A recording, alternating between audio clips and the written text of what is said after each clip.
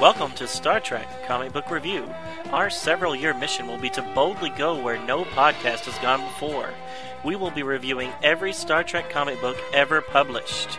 These stories have been released by Gold Key, Marvel, DC, Malibu, Wildstorm, Tokyo Press, IDW, and others. Star Trek and all that the Star Trek universe contains is copyrighted by CBS Studios, Inc. Hello and welcome to Star Trek Comic Book Review with Donovan and Ken. Episode number 364, recorded April 24th, 2022. Today we are finishing off Star Trek The Last Generation. Right. The last. Not the last one. Not the next. The No. last. So this is 3, 4, and 5? Correct. There you go. And so we get to see what happens. So, will Picard say, "Shut up, Wesley"? I don't believe he says that. He should. So we got a little bit of an insurrection going on with the lad, eh? Wesley, as you guys remember, was all bent out of shape because Robin Leffler died. And he was blaming Picard's lack of leadership. The lack of leadership that advocated bloodthirsty vengeance against the damned Klingons. Exactly. Couldn't say it better myself. Yeah, so Picard mentions something about the possibility of, in an alternate timeline, if we fix things in the past, we'll be even friends with them. Boy, was that the wrong thing to say, Picard. Right. So yeah, we'll see how that turns out. Right. The story does wrap up, so this is, like I said, I think this is the only Myriad Universe comic book line they did. Right. I don't know how well it sold, but there was only one, so maybe not very well. Right. And it does say right on the covers, as we mentioned in the last episode that we covered this, the first books, Myriad, M-Y-R-I-A-D universes. Anything could happen. And definitely a lot of unexpected things happened in this one, in this story. I think it would have been interesting for it to keep going, but too bad it didn't. Right. Yeah, I'm curious if how many novels were set. So I'll look that up while you're synopsisizing the first one. Very good. Because I do remember a few, and I remember being kind of interested, but then I'm like, they don't have goatees. That's the way I want my Myriad Universes. How else am I going to know the good guys and the bad guys? Goateed and evil. Exactly. Evil. So just real quick, I looked it up. There's only 3 books. Okay. So there was 3 novels and 1 comic book series set in the Myriad Universe. So it looks like it did not last very long. No, I guess not. Okay, that's good to know. Too bad. There's a lot of lead time before we actually get these kind of things posted for those few that are listening. Just wanted to set the time frame a little bit. We're past the halfway point. Well past the halfway point with Picard, Season 2. And we're looking forward to Strange New Worlds coming up. Is it early May? Is that when it's supposed to start? Yeah, 5/5. 5/5. Okay, cool. There you go. Cinco de Mayo. Yeah, so I think the last episode of Picard and the first episode of Strange New Worlds will be on the same day. Oh, cool. Okay. Kind of what they did with Discovery. Right. Well, I am definitely looking forward to Strange New Worlds. And because Season 3 of Picard continues the storyline of Season 2, cliffhanger? Are we perhaps going to get? I hope not.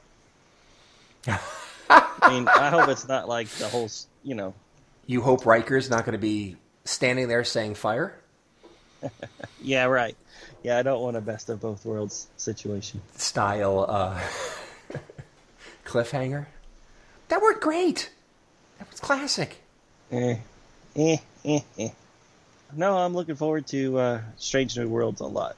That's the one I've been looking forward to. Ever since he showed up on Discovery, I'm like, I want more Pike. Exactly. With, what's the actor's name? A something? Yeah. Man, what's his name? Not Anton. Anton Azel or something like that? No, that can't be it. I forgot what his name is, but he's perfect. He's really good. Yeah. Right up there with Jeffrey Hunter and Bruce Greenwood. Exactly. Jeffrey Hunter gave us so little of himself. I mean, he was only in it one pilot. Right. Things didn't have a chance to go south. And then they killed off Bruce Greenwood doing it in the second one, right? Right. And I thought he was outstanding as Pike. Great father figure. He was older than Jeffrey Hunter was when he played it. And I really liked the part where Spock was mind melded with him when he died. I thought that was like, wow, ooh, that's interesting. So I wonder why they killed him off and didn't just put him in a beeping chair. I think Kirk had to progress to be fully adult, so he had to have his Obi-Wan die. That makes sense.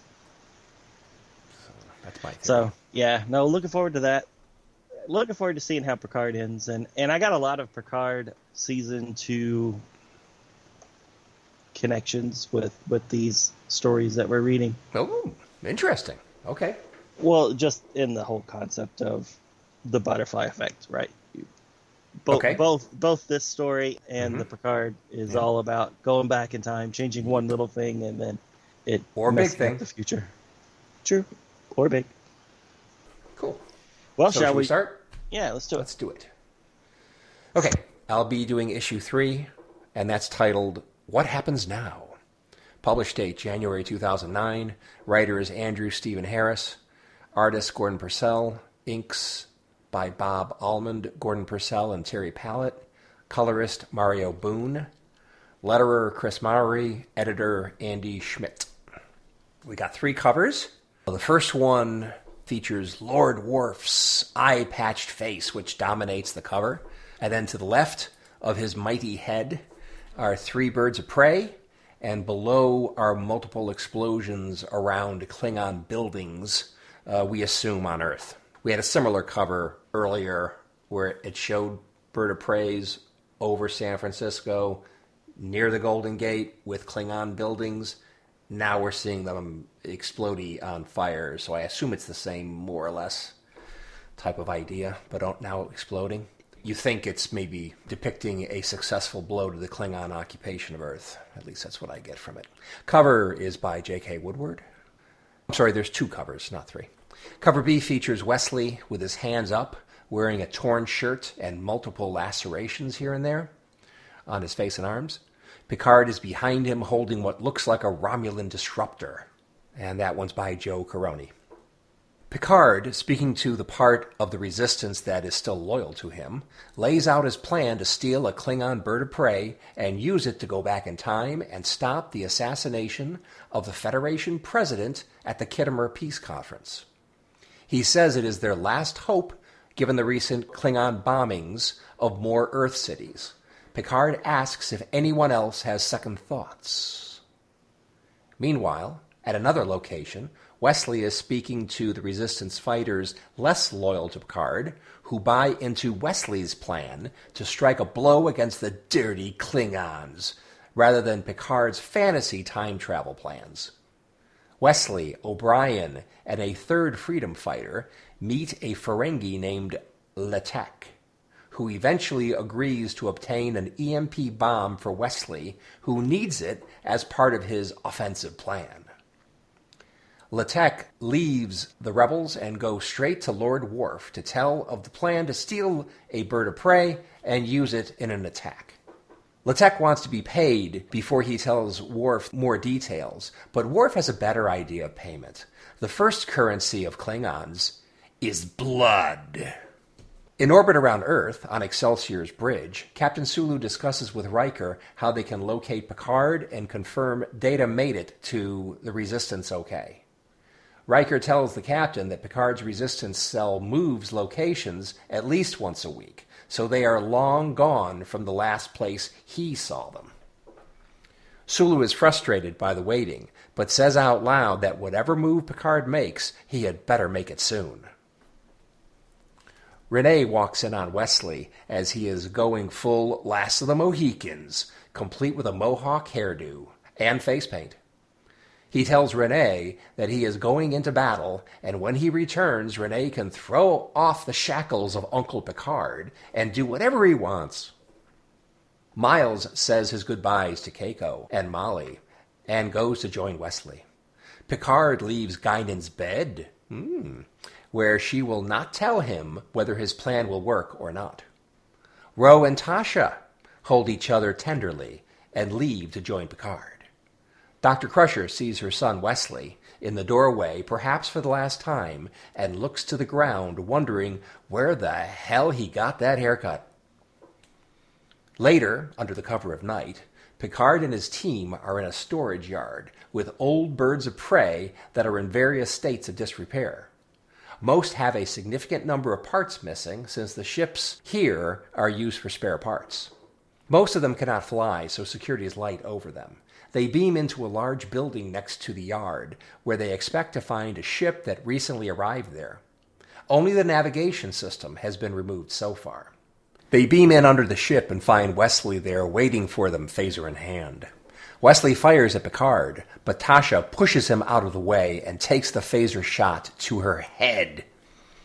As Wesley arms the EMP device under the bird of prey to ruin it and Picard's plans, disruptor shots come from all around.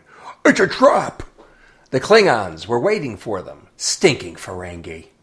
Ro lunges over to the EMP device, Steve Rogers style, and takes the brunt of its explosion. Wesley has a convenient change of heart and helps Picard and his team fight their way to the bird of prey. Data digs his hands into the bird of prey's wiring from the outside, activates its transporters, and beams everyone out of there and back to the Resistance hideout. Inside their HQ, Tasha attempts to choke Wesley for being directly responsible for Ro's death, but lets him go. Wesley continues to be petulant to Picard, so he grazes Wesley in the cheek with a phaser to wake him up to the reality that he got a lot of people killed today. Later, Picard visits Wesley in a cell-like room. Picard gives Wesley a fatherly tongue-lashing, saying he needs to stop serving his own selfish lust for revenge and start to serve a higher purpose. Part of that lesson will be that Wesley is staying on Earth and taking care of Renee. Picard says he made Wesley a soldier, but only he can make himself a man. To be continued. So, yeah, didn't go well. No, it didn't go well. But, as we know, the whole bird of prey thing was a dead end anyway. Right. The way things turn out eventually. I don't want to say too much about where this is going, but we both know. So you like the Wesley haircut? When I first saw Wesley like this, the first thing I thought was Magua, the character Magua from Last of the Mohicans. That movie, 2009 or 2005, whatever it was. Yeah, I remember it. That's the first thing. I love that movie. That was a great movie. That's the first thing I thought of. But then as I kept thinking about it, well, actually, maybe he looks a little bit more like Taxi Driver, De Niro. Mm-hmm. And so I went up and grabbed photos and put 3 of them next to each other, and his mohawk is definitely more De Niro in Taxi Driver. Okay. But then he's got the face paint, so... Yeah, with the face paint, it made me think of Road Warrior. Ah, Road Warrior. There you go. Yeah. But I think his mohawk was bigger than this. Right. Oh, right. That guy. Yeah. Oh, yeah. He was crazy. The one with the eye makeup and the mohawk. Right. Okay. There you go. Yeah, his thing was almost like a rooster, was so high up above his head. Wesley's is not so high. Right. Well, in fact, didn't have as much to start with. Exactly. It's not quite as high as De Niro's either. Oh, God, that's funny. He was really going overboard. I mean, Wesley, he went to a dark place. Yeah. And it got everybody killed. Yeah, got a lot of people killed. So, O'Brien's dead. 7 of 9 is 7 dead? of 9? Yeah, I didn't mention 7 of 9 in the synopsis, but... Yeah, I mean, it was just a throwaway line, like... Yeah. Stay there, Annika, and then she dies. And then you're like, oh, that was 7. Yeah. Something that's nice about this is they're like throwing a lot of characters in. And they end up getting killed off pretty quick. Many of them. Not all of them, but many of them.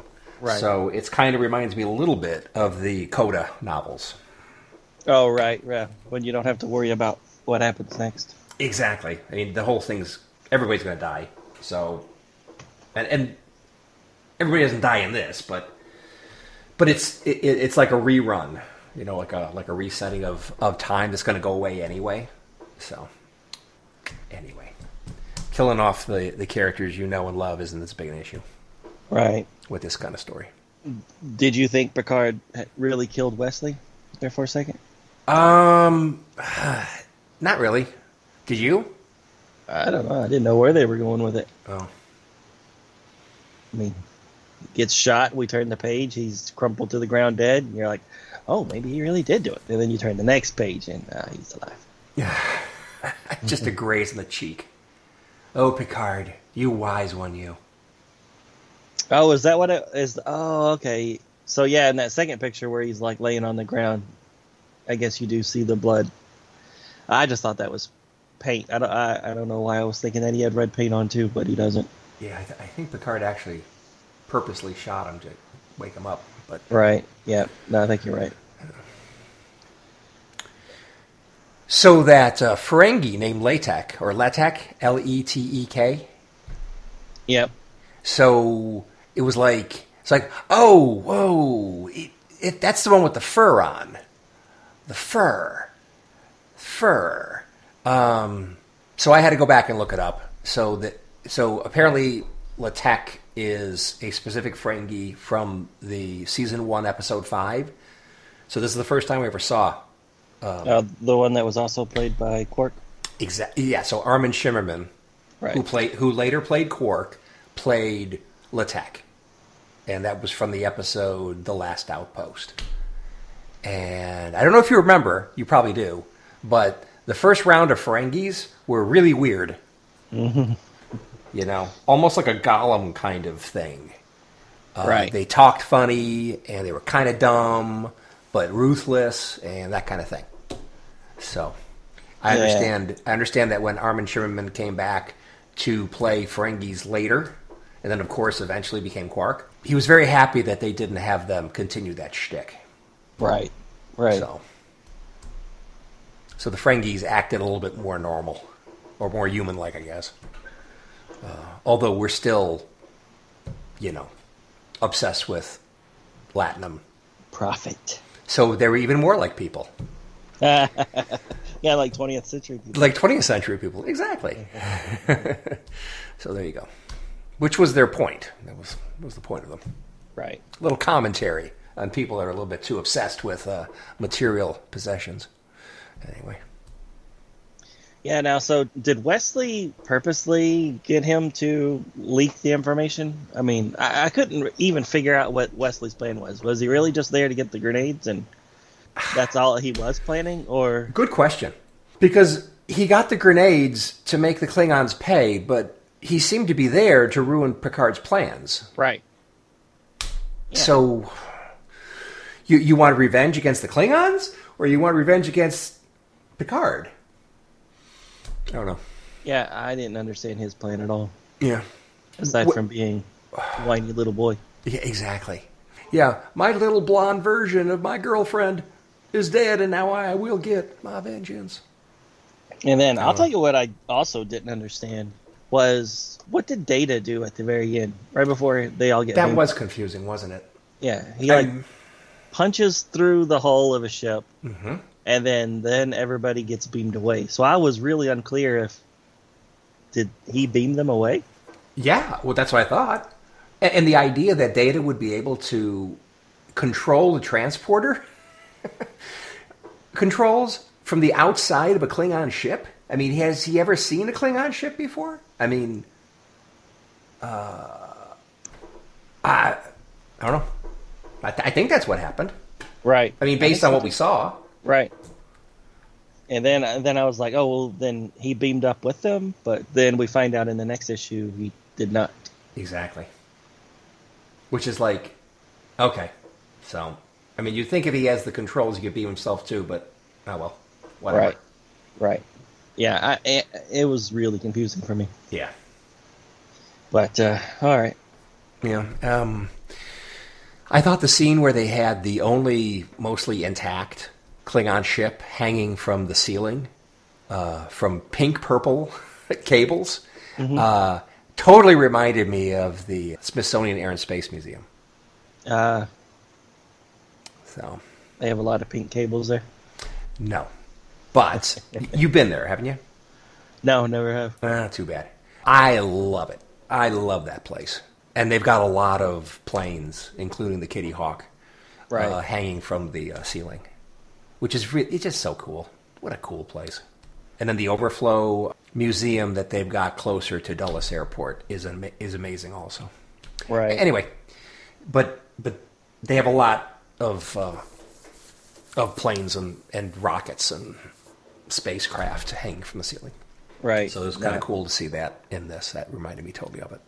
Yeah, I was getting the same vibe. I've never been there, but I've seen... You've seen pictures, video. Yeah, right. And there is a NASA museum in Hutchinson, Kansas that I have been to. Oh, cool. And they have same things there, where it's like, where it's hanging up there and you can kind of look at it. I mean, obviously it's not going to be the more prestigious ships, because those go to the Smithsonian, but it's still pretty cool to see them. So, Kansas... Was there some kind of NASA flight center or something there? I mean, why Kansas? Yeah, I don't remember why it's there. Interesting. It's still there, though. I mean, as far as I know, it's still there. It's been about 25 years since I've been there. Yeah. Well, but it was cool. I think one of the retired shuttles is somewhere in L.A. And it's like, well, why L.A.? Why would they have it there? Well, I guess a lot of people, but... Right. And they do have... is it Discovery? They have one of the shuttles at the Udvar Hazy Museum near Dulles. So, full, intact, went to space and back shuttle. It's very cool. I guess they sprinkle the last ones around the country a bit. Yeah, makes sense. Yeah. I mean, that way everybody gets to see them. Exactly. And really, that's all I have to say. Do you have any notes? Any other comments? I really like the Ro and Tasha stuff. I mean, it's so random, but it's also like, well, you never did see them on screen together, so maybe if Tasha would have survived, they could have had this relationship in the Prime Universe too. Yeah, could have. And then when she jumps on that grenade and gets mangled, Ro Laren, I was like, oh my goodness, that is brutal. Yeah. And then like Picard's like saving Tasha, and she's like, is that Ro? And he's just like, keep going. Which is, I thought that was really, really good. Yeah. It's pretty emotional that what war is like. Yeah. And Ro looks pretty nasty. Oh man, she is bad. Yeah. So they got like blood splattered on her face, and it looks like there's a hole in her side or something. I don't know. Right, yeah. But she looks pretty bad. Yeah, stupid Wesley. Stupid Wesley. Shut up, Wesley. And then, was this the one where Wesley's like telling Renee, why are you not with Picard? And then he's like, oh, well, he's in Guinan's room and they don't really want me there. Was that in this one, or am I making that up? Oh, they were definitely together in this one. Right. But no, that interaction. Let me see. Oh yeah, where he's in Guinan's room and they have the door closed. Right. It's implied. Exactly. Can I cut my hair like that? Oh, you don't want to. But he does get the little clown tear makeup job from Wesley. Right. So, good for you, Renee. All right. That was my last one. You ready for the follow-up? Let's do it. So issue 4 came out February 2009, entitled Inevitability, and all the art and editing stuff, everything's the same as the last issue. 2 covers. The painted cover is by J.K. Woodward, and it shows the Excelsior kind of at the bottom getting attacked by a Klingon ship. And then kind of in the upper left section, we see Sulu kind of superimposed in the background. And then the cover B shows completely gray-haired Sulu reaching for a sword, and then behind him we see Worf with a bat'leth about to take off his head. The second one's much more comic book accurate as opposed to the painted one. The artwork on the cover is actually done by Gordon Purcell with colors by Mario Boom, who are the ones that do the issues itself. So the story starts with the team licking their wounds after the devastating loss at the Klingon ship hangar. Picard is trying to figure out what the next steps will be. They still need a ship to do the slingshot through time, but now they don't have a Klingon ship. And there's also the possibility that Data will be persuaded somehow to give away the position. So that's what the followers are thinking, but Picard is very adamant that Data cannot be broken since he is an android. And then just as he says that, alert sirens wail that there is some intruders, and so perhaps the good captain is mistaken after all. So the intruders end up being a trio of transporter beams that coalesce into Riker, Geordi, and the Ghost himself, a.k.a. Sulu. And for whatever reason, they appear in Renee's room. The two teams now are going to work together going forward. So this is Picard's Resistance plus Sulu's Ghost ship of the Excelsior. And now they have a ship, so now they can do that whole slingshot thing. Meanwhile, on the Klingon ship, Worf meets up with his concubine, who is Deanna Troi. And she's in some very heavy makeup here. She tries to seduce him, and he does not seem to be in the mood. In fact, he's kind of in a bad mood.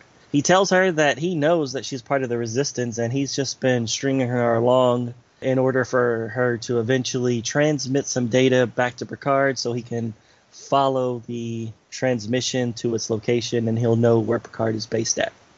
He says he's tired of waiting. She refuses to give any details, and then he basically stabs and kills her right there in the bedroom. Later, the Excelsior decloaks and heads straight for Worf's flagship and the rest of the Klingon ships. Sulu goads the Klingon, reminding him of how Sulu took Worf's eye at some point in the past. Sulu then boards a shuttle to turn himself in and starts heading towards the Klingon ship. And then basically the plan is that the Klingons will drop their shields in order to beam Sulu to the Klingon ship, and when they do so, they're going to find Data and beam him back to the Excelsior. And everything seems to work exactly as planned.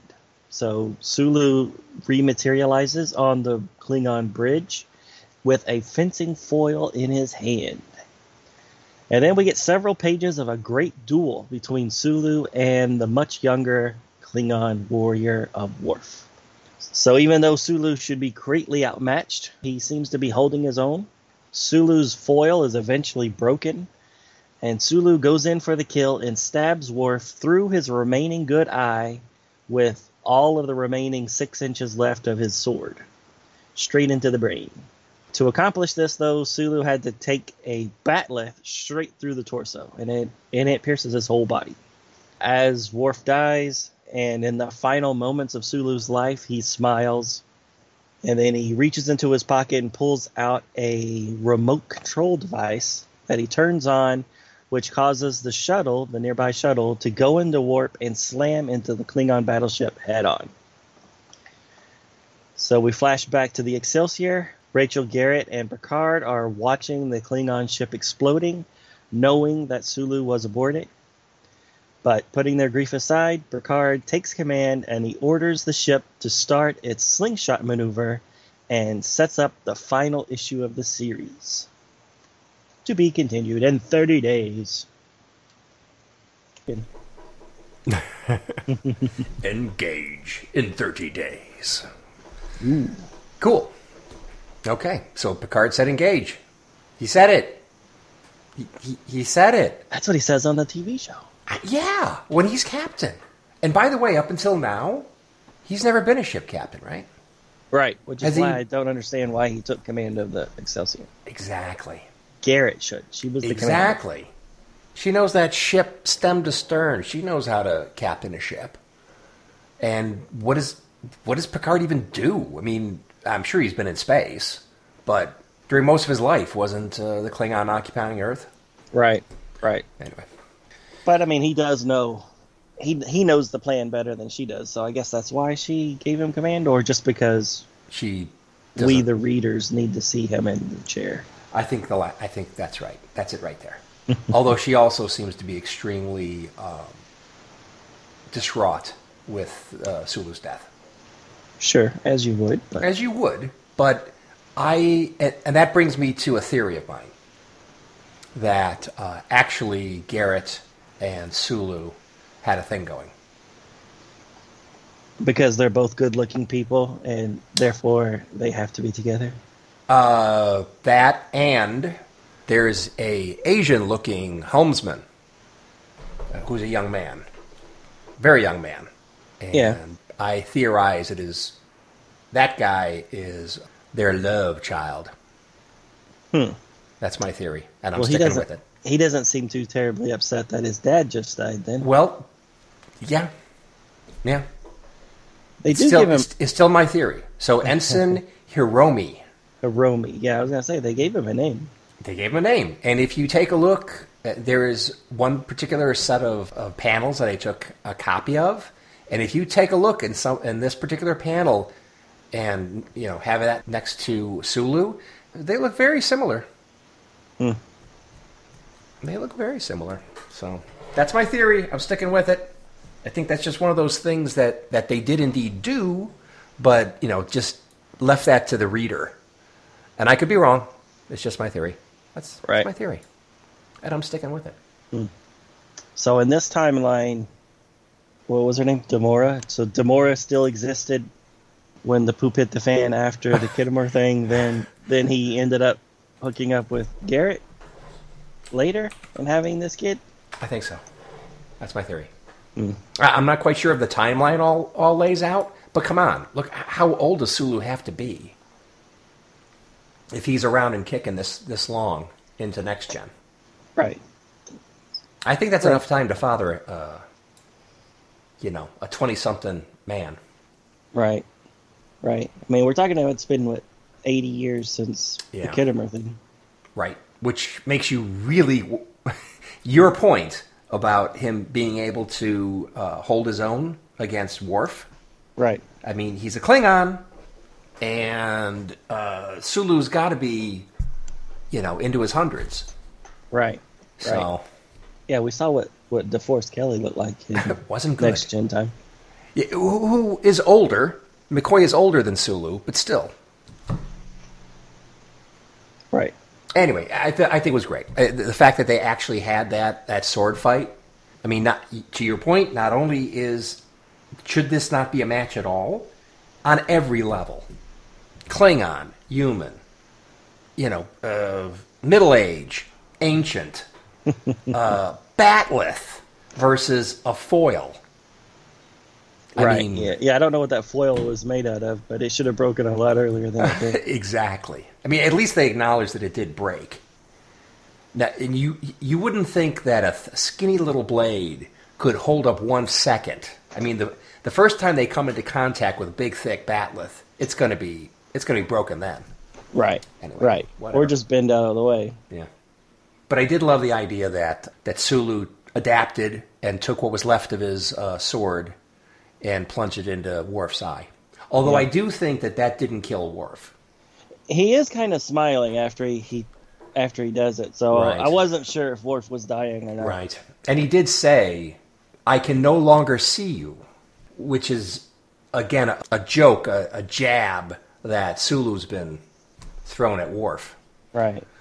During the series. And then when he fishes out that little thing, which I didn't really like, the remote control that actually says autopilot on it. But anyways, when Sulu fishes it out, he says, then you probably can't see this. Yeah. I don't know. For being impaled, they're both doing a lot of talking. That Batleth is through his abdomen into his chest. Right. Sulu's. And coming straight out the back. So yes. He is completely impaled. I would have thought that Sulu would be more saying something like, gurgle, gurgle, gurgle. Right.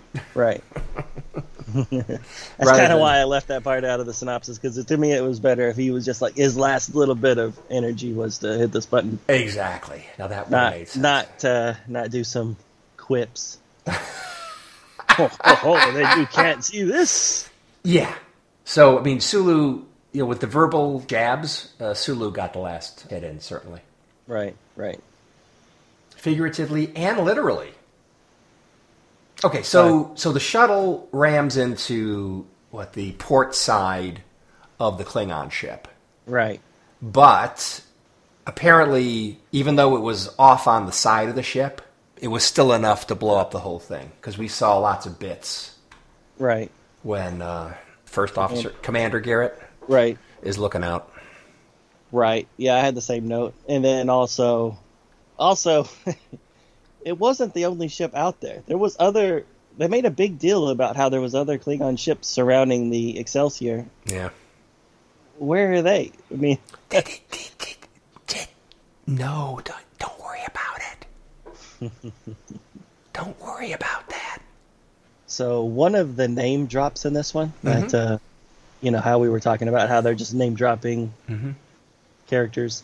Hugh, actually, out of all people, they mentioned that Hugh took some damage and they're having to replace some of his parts with prosthetics. I thought that was kind of funny. I thought that was odd.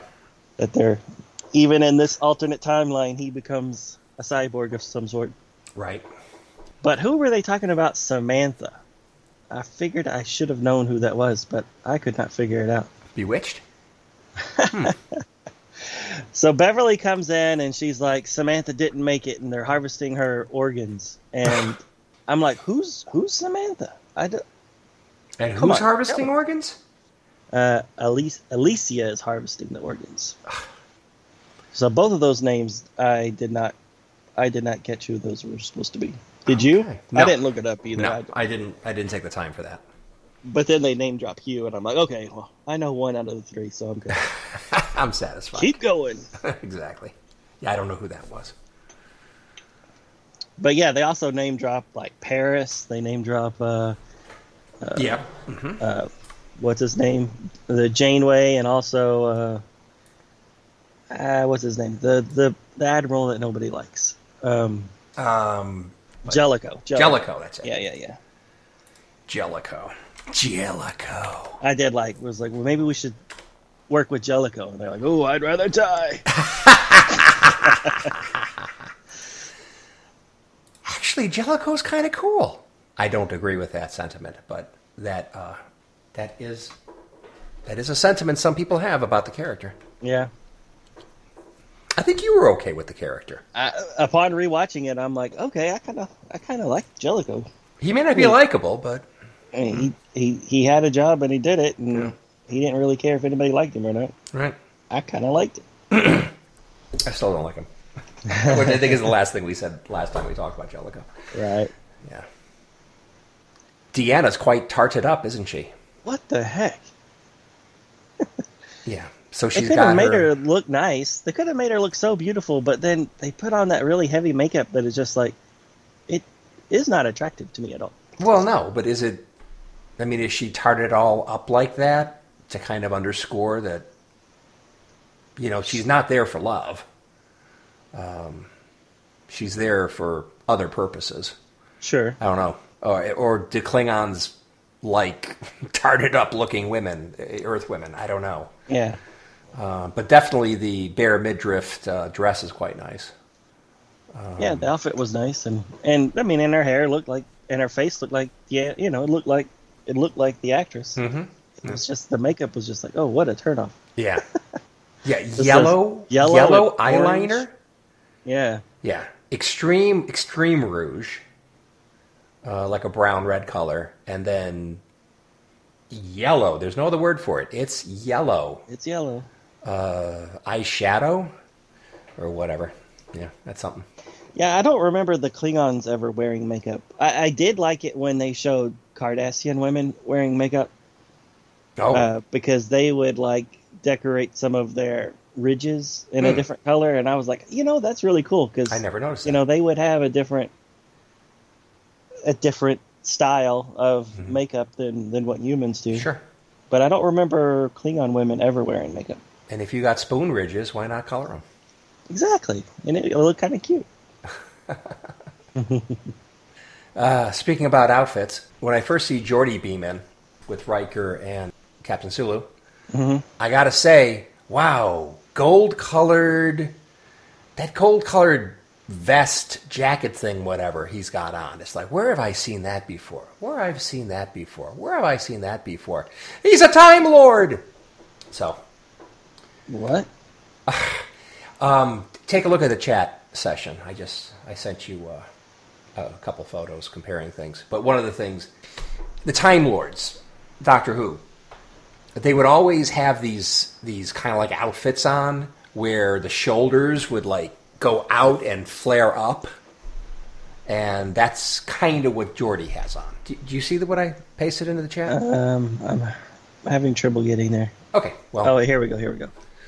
I didn't want to hang up on us. No, I don't see it. I don't see anything in the chat. Okay, it's in the chat. Oh, well, I'm okay. looking. It doesn't say anything. So, the one after that is Riker, and then the Troy one that you had all the comments on last week, and then that's the last thing. Okay, well, you're not getting it, but I definitely sent it.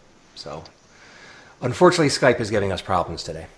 Anywho, so I went out and found a shot of Tom Baker in his Time Lord's outfit, and it's gold.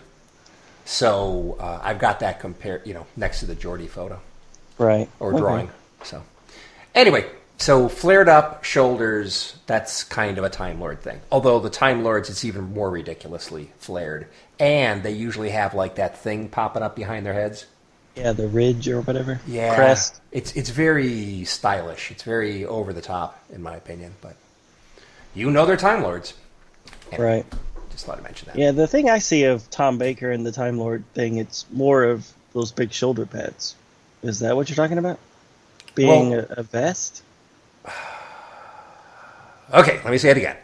So, the Time Lords have like a shoulder thing that are flared upward, so it goes down from the neck as it goes outward the shoulder, and then it flares up in the air for the tips at the end. Right. And that's the part I'm saying looks like Geordi's vest, which does the same kind of thing. Comes down the shoulders, and as it goes out to the outer edges, it flares up to like a saddle almost. Yeah. Or it could just be a vest. Yeah, but okay, that's fine. I see what you're saying. Yeah, maybe someday you'll get the Skype thing that I sent. All right. And be able to say, and you'll go, "Oh, Ken, you're so right." Even though my mind's eye can apparently not visualize what you're describing. Okay, that's fine. Oh, Ken, you're so right. Another thing that's interesting is, at least not everybody in Picard's Rebel team are ex-characters. So there's one guy that looks like Billy the Butcher from The Boys, with the dark hair, and he almost looks like the Punisher.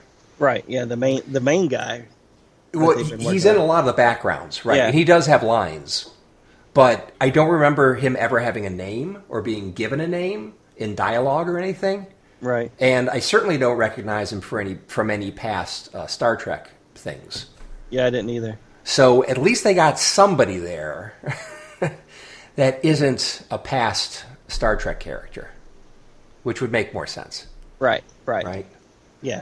Although he does look like the Punisher or maybe Billy the Butcher. So, right. There you go.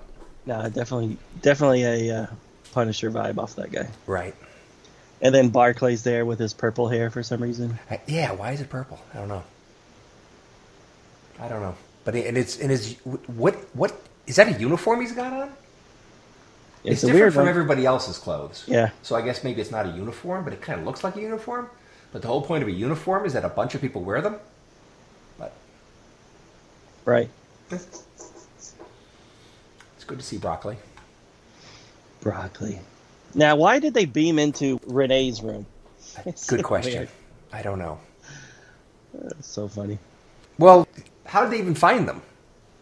I thought Riker knew where they were. Well, I thought Riker said they usually leave. Every week they move someplace else. And so it's been enough time that they're probably not the last place I saw them.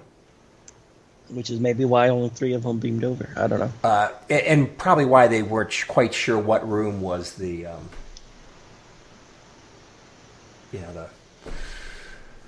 ready room or whatever, where people would meet. Although Right. it seems like Renee would probably have a smallish room, so why they picked that one is a good question. Good question. Right. Good question.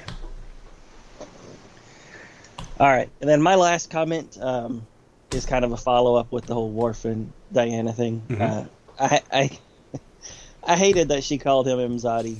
Oh, It's just yeah. like, that tarnishes the word. Well, but she doesn't mean it, obviously. Right. She's just doing that as part of the... The ruse. Exactly. Trying to sell it.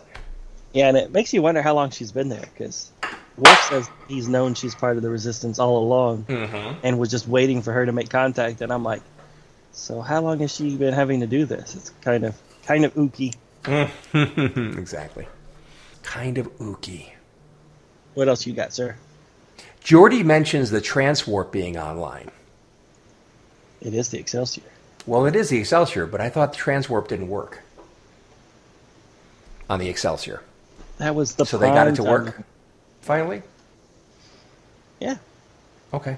Because what I read in the Prime universe is they never could get transwarp to work, so they replaced the transwarp engines with conventional warp drive engines. But 80 years later or whatever, I guess they figured out how to get transwarp to work. Yeah, it doesn't make sense. No. It was just for somebody to be like, yeah, we watched Search for Spock. We knew Excelsior had transwarp. And which is another thing. Geordi was never a Starfleet officer, so therefore he was never an engineer, at least in Starfleet. Right. So, like Picard, I question exactly how much engineering Geordi can do on a starship, like a 100-year-old starship. That's true. But maybe yes, maybe not. Who knows? Right. Yeah, they don't even have a holodeck, right? So, yeah, who knows? Yeah, right. Anything else? Sulu keeps saying that the Klingons can't be allowed to have data, as he could become their most powerful weapon in the galaxy. And he said that multiple times. So, and that's not just the quadrant, the entire galaxy. And I'm just wondering, why does he keep saying that? And how well does Sulu know Data? And even if he knew Data, why is Data such a potent weapon threat? Because it was important for the plot. Exactly. Okay, that's it. I just want to say that. Okay, that's all I got. All right, let's see how it all shakes out. Okay. Issue number 5, The End of History. That's the title. March 2009 published date. And everybody's pretty much the same. The only thing that might be slightly different, which probably isn't, inks Bob Almond with Gordon Purcell, and then colorist Mario Boone and John Hunt. I'm not sure if John Hunt is new or not. Everybody else is the same. We got 2 covers. Cover A presents an homage to the main movie poster for Star Trek VI, The Undiscovered Country.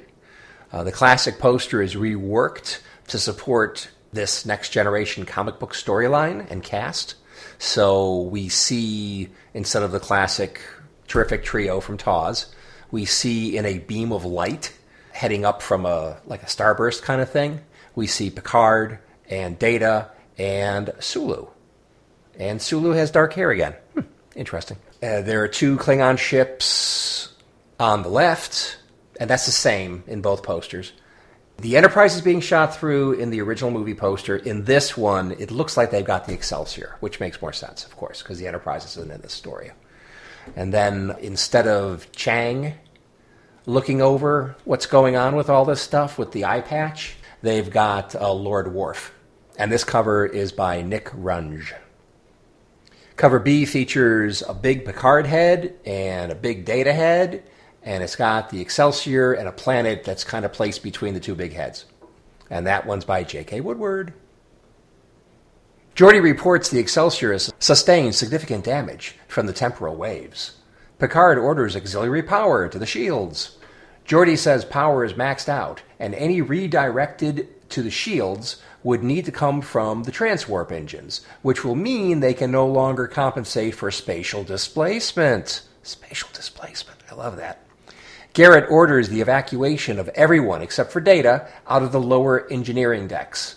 They will shut down life support to those decks and get the extra power they need.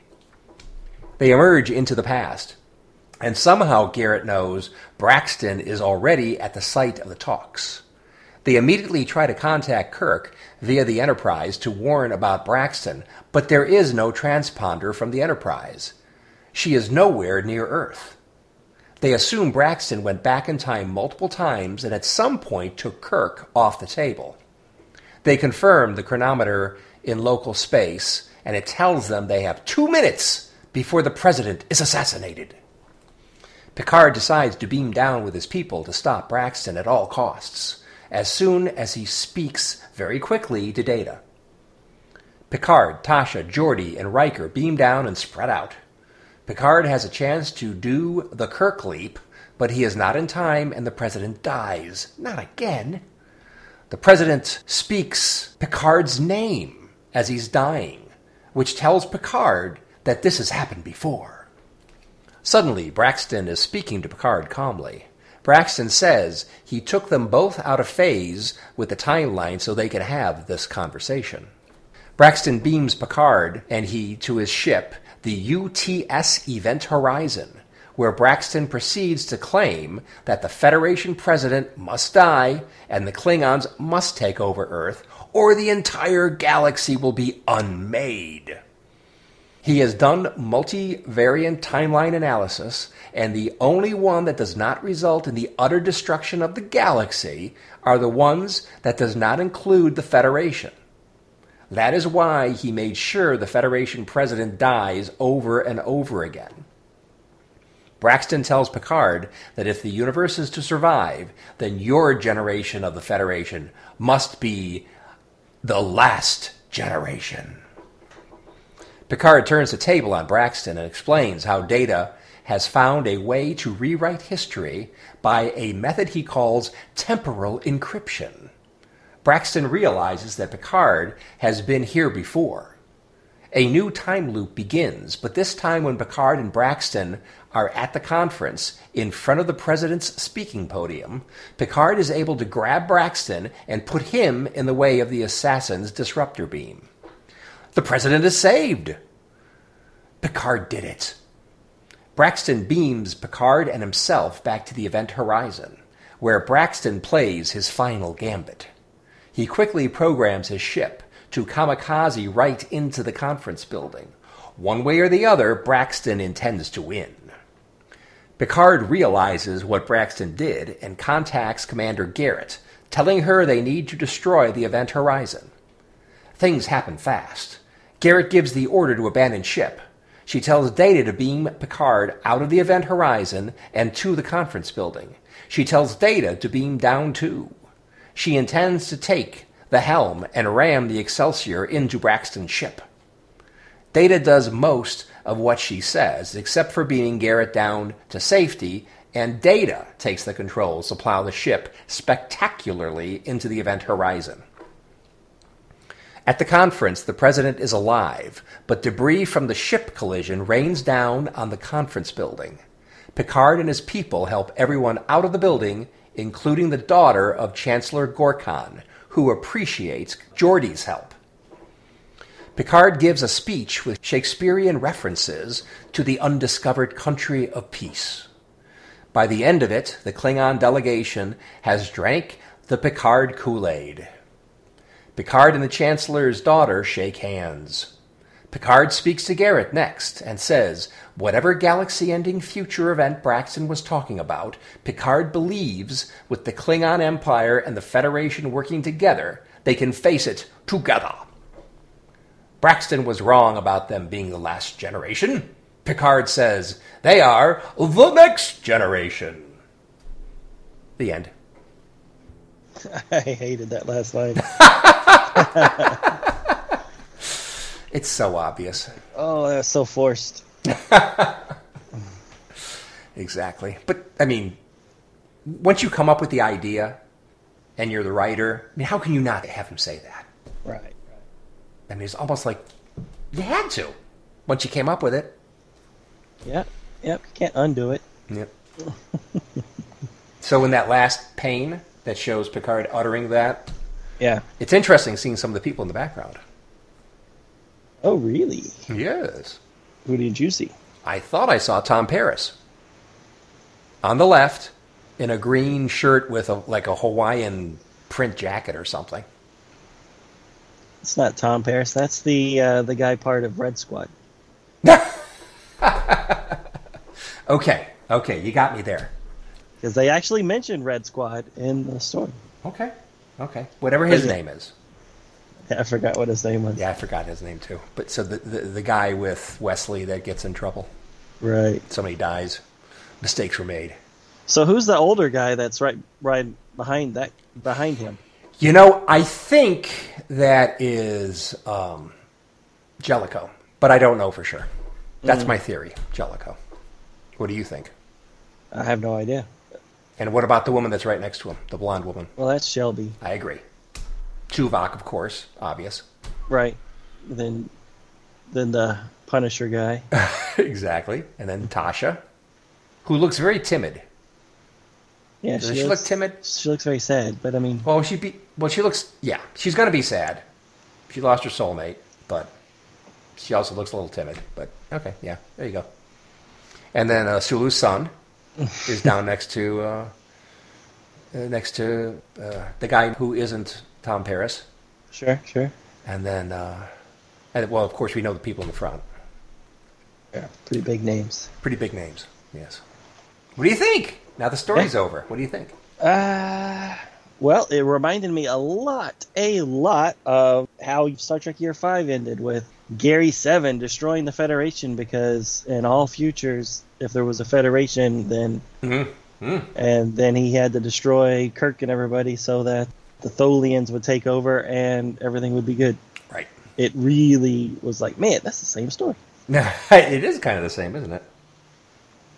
What did you think? I liked it. I thought it was pretty cool that Picard put Braxton in the way. But the idea that Braxton survived enough to beam them back to the time ship and then set a kamikaze course, I thought was a bit much. I mean, obviously that rifle completely killed the president. Kind of surprised it didn't completely kill Braxton, but whatever. And you said that he grabbed Braxton and pushed him in front of the president. He beams Braxton right in front of the bullet. Oh, beamed? Yeah. Beamed. Okay. Yeah, so he puts that little personal transporter the personal transporter on his shoulder. Okay. And then you can see that he's beaming down just as the bullet's coming down to hit him in the shoulder. Oh, okay. I didn't get that. Yeah. Yeah. I did not get that at all. Either way, Braxton takes the bullet finally. Yeah, he does. I thought that was clever. I like that. Yeah, the whole time loop thing also made me think of Doctor Strange, how he defeats the movie Doctor Strange. In that how he defeats the big bad was that he kept doing Kept the dying. time. Yeah. Until Dormammu or whatever his name was, just like, oh, come on, you can't keep doing this. I'm bored. Right. Exactly. Right. Time loopy. We're just time looping and yeah. Yeah, I get that. I see that. So just to go back to Sulu's son comment from earlier. Okay. According to Memory Beta, Right. Hiromi Sulu is Damora's son Oh, and interesting. Sulu's grandson. Well, that explains how he looks like Sulu. Yep, good call. Okay. That works. That works for me. So he was in a novel something. Yeah, he was in Pathways. Okay. So, Cool. good call. Okay. Well, when you eventually see what I texted you, I'll agree with your Time Lord thing too. maybe yes, maybe not. So Braxton showed up first in the little time ship, right? And then didn't he show up a second time in the Relativity? You know, the full-size starship? In You're talking about when he showed up on Voyager? Voyager? Right. Right, yeah. Okay. So there was no... The Relativity didn't show up, the big full-size ship, so he was just using the little one. Which, quite frankly, looks like a little fighter thing or something, doesn't it? Right, yeah. It looked like this one, but I don't remember it being purple. Yeah, the coloring I'm not 100% that I recall. I think it was more blue. Was it? Well, I've got an Eagle Moss. That's why I brought it up, because I assumed you had it right there. I do. And it's mostly like a dark gray, charcoal gray. And then it's got blue accents. Yeah, where this is like pink purple with blue accents. There's pretty heavy pink purple, yeah. Now, correct me if I'm wrong, but when Braxton beams Picard away, they go back to his ship. Right. And they're like in a room. Yeah, it looks pretty roomy. Exactly. Like Does not look like a little fighter. Mm-mm. So is this like a little TARDIS thing going on, or what? Ooh, maybe. But it also he implies that he's had to go back in time quite a few times and changed it even more than we thought he did. Right. Yep. Because he had to kill Kirk in order to keep him from going back Star Trek 4 and saving the whales. I mean, he actually mentions that. So he's like, yeah. He mentions undoing Kirk's meddling. Right. Yeah, because Kirk unwittingly caused the humpback whales to go extinct because by bringing them back. George and Gracie to the future. Yeah. So stupid. They were already extinct. That's why he went back in time. Right. And the thing is, even if you brought two whales back in time, there wouldn't be enough genetic diversity. So that was never a good idea. Well, that's when you take into account reality, futuristic genetic tinkering. Oh, okay.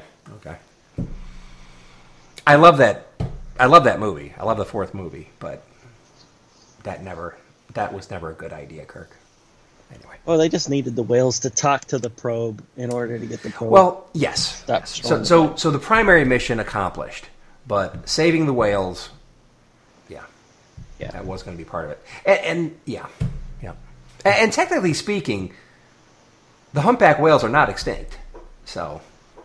Not yet, but in the 24th century. Yes. Unless we change our ways. Exactly. I heard that message.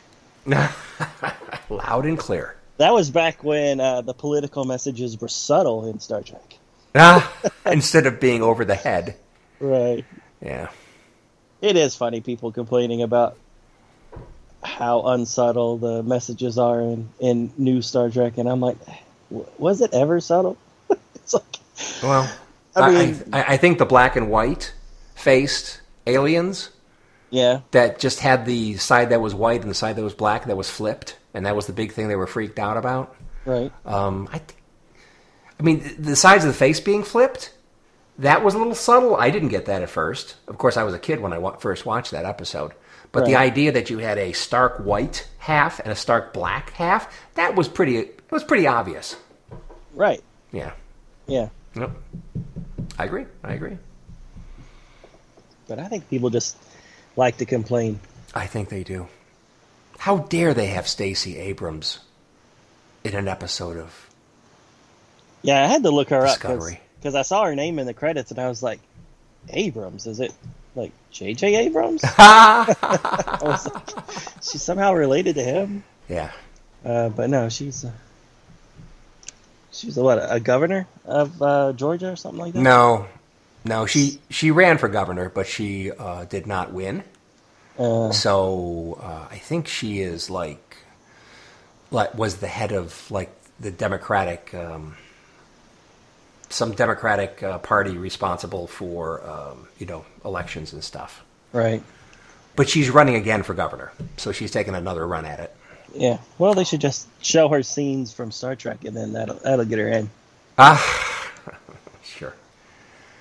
Yeah, actually, Stacey Abrams, I listened to a very good interview of Stacey Abrams that David Tennant did. So David Tennant has a podcast He's had a couple seasons now, and he interviews people.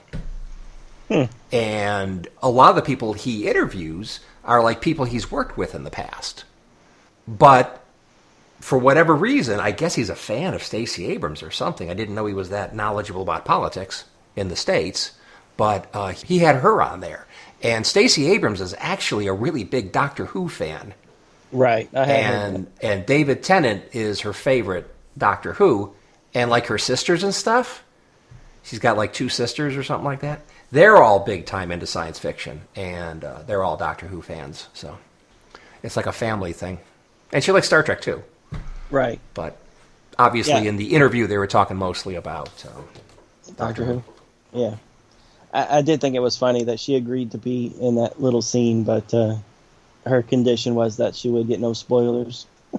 So basically, she was doing the scene not knowing what got her to, what got the president up there. Exactly. Oh, cool. So I thought that was kind of okay. Well, I haven't seen that episode yet, so no spoilers for me either. Oh wow, you haven't seen it? No, I'm way behind on Discovery. Way behind, like 7 episodes behind. Anyway, what else do you think? Coming back to this issue, You go. I really don't have. Okay, so these are just some notes I took down.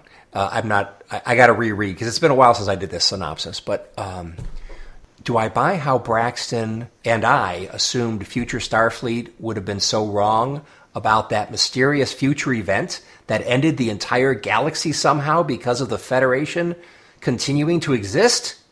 No, I do not. This whole thing about Braxton not really knowing what the mysterious future event is that the Federation is somehow going to trigger, right. But it's bad enough that he feels he has to stop, end the existence of the Federation and Earth as it was. That whole thing sounds like BS to me, but right. It explains why Braxton, a Starfleet captain, temporal captain, would do such a thing. But then there's also the thing, do I believe Picard's assertions that Braxton was crazy due to his constant time-traveling activity? So it's like, no, I don't believe that. What? But Picard's assertion about that does kind of explain a little better why Braxton's doing what he's doing. But it still sounds like a bit of a stretch. Right. Yeah, well, I think it's the same thing with Gary Seven. I also didn't buy that he had to dismantle the Federation around this same time, or a little before this time. Yep. He also wanted to disband the Federation so that it would stop some event that he never actually explained what it was. Right. Yep. Like you said before, there's lots of similarities between the storylines. So how is it going to affect the timeline that all these 24th century people are going to be in the 23rd century? Because they're not going back. Good point. Well, hold on. They crashed the Excelsior. Yeah, you're right. How are they going back? You're right. They can't go back. You're right. Yeah. I don't know. But the next generation, they're going to be codgers, old codgers, by the time the true next generation happens. Well, they'll have younger versions of themselves. Little did you know that Picard's his own granddad. That's a good point. So what's going to happen here? So we've got to, or is this an alternate timeline now? Another timeline branch? Where who knows if there's going to be a little baby Picard. Right. But odds are there's going to be a baby Picard, and there's going to be 2 of them running around. Right. There'll be a really old one and a really young one. Yep, I do agree with that. Yeah, I didn't like that part, that they're now stuck on the planet. Right. But at least Data's not there. I kept thinking, well, if Data survives this, then that's really going to mess with the timeline. But yeah. All right, so Data doesn't make it. Well, but aside from that, they're just going to... it is possible for them to return to the future. It's just that, because all they need is a ship and slingshot around the sun, right? Kirk's proven that's no problem. Yeah, I guess they could take... Well, but we don't know how much Braxton's screwed with time, right? So there's no Enterprise. Well, okay, Enterprise isn't there. Do we know that the Enterprise was destroyed? Did they actually say that Kirk was killed? Yeah, they say They took him out of the equation. How did he do that? I don't know. And is Spock still around? But Uhura's still there, so I mean, you would think that maybe the Enterprise is still there. Yeah, Spock's there. Spock, McCoy, Sulu, young Sulu. They're all there. Okay, well, how could they... You're right about that. But how could they be there if the Enterprise isn't there? Didn't they go there on the Enterprise? In our timeline, but maybe, like I said, you just don't know. That's one of the things. I mean, I don't want everything spoon-fed to me, but I want to have enough information where I could follow what's going on. Right. But really, this story leaves a lot for you to figure out. Right. Not just figure out, just make up. Make up your own way you want it to happen, which is fine. It's a story, whatever. Right. Anywho. Because they would need Spock if they did a time travel back to the future, right? I hate that they... Or that's what they said in this book, anyway. Did they say that in this one, or was that Picard? No, they said they needed data to be able to go back in time to the Khitomer, right?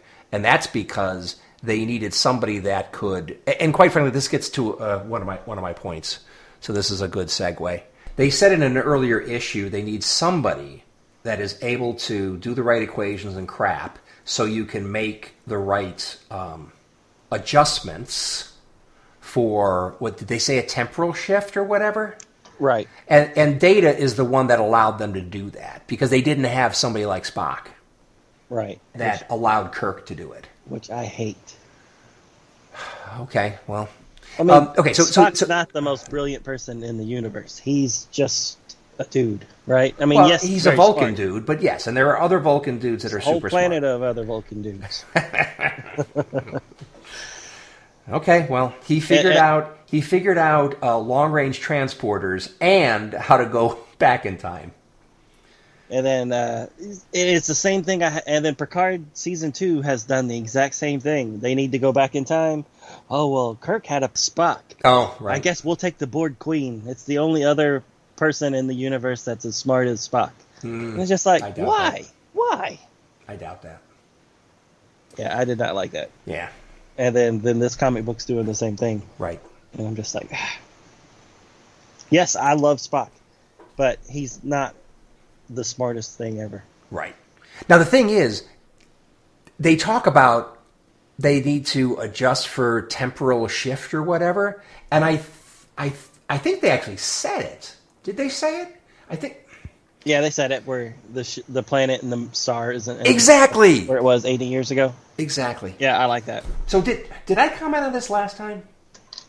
I don't want to repeat myself. No, I don't think so. Okay.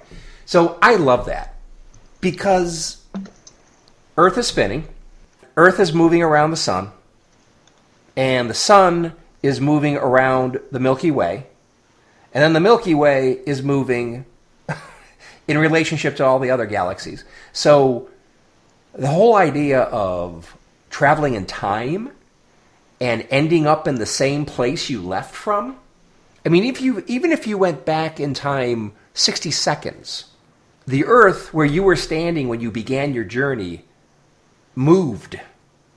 So you could end up being in space when you come back into, when you finish your 30-second trip, right? Right. So that's a really important thing with time travel.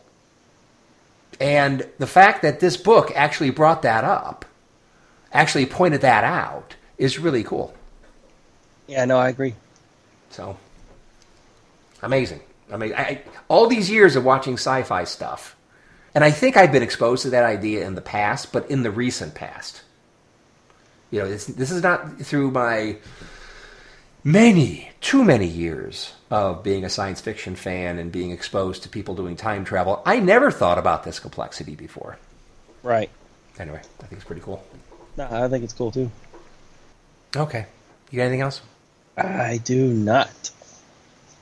All said, I did enjoy these 5 issues. Me too. Even though I complained a lot, but I mean, I still enjoyed reading all 5. Oh yeah, me too. I like this. This was really good. So Donovan, next week, What do you think? Next episode. So next week we will be doing, I think, the last of the catch-up that we somehow missed on our first go-round, which is the last of the old Alien Spotlights. Ironically enough, they just brought it back, so there will be new Alien Spotlights in the future, but cool. The last of the ones that we missed is Andorians. Ah. And then there was 2 new Visions that we missed. I think one of them was... 2 of them are just like a couple pages long. They were just added into the trade paperbacks, and then there was one issue that I think was released as some sort of special that we missed. So basically a total of 4 stories, but 2 of them are like just a couple pages long each. Okay. So Donovan, are you saying that once we get the next episode under our belt, episode 365, we'll actually, really, no doubt about it, achieved our multi-year mission? You're just wanting to set me up again, and then we'll find out in a couple of months that we forgot something else. No. We've claimed victory multiple times, so just trying to make sure. Only one other time. Well, okay. So next episode, we will claim victory for real, for reals. Right. Yep. Yeah. Excellent. So when we did year 5, I thought we were done, and then. Now we're catching up. So I think we'll be done. Okay, so let's just talk about that in the next episode.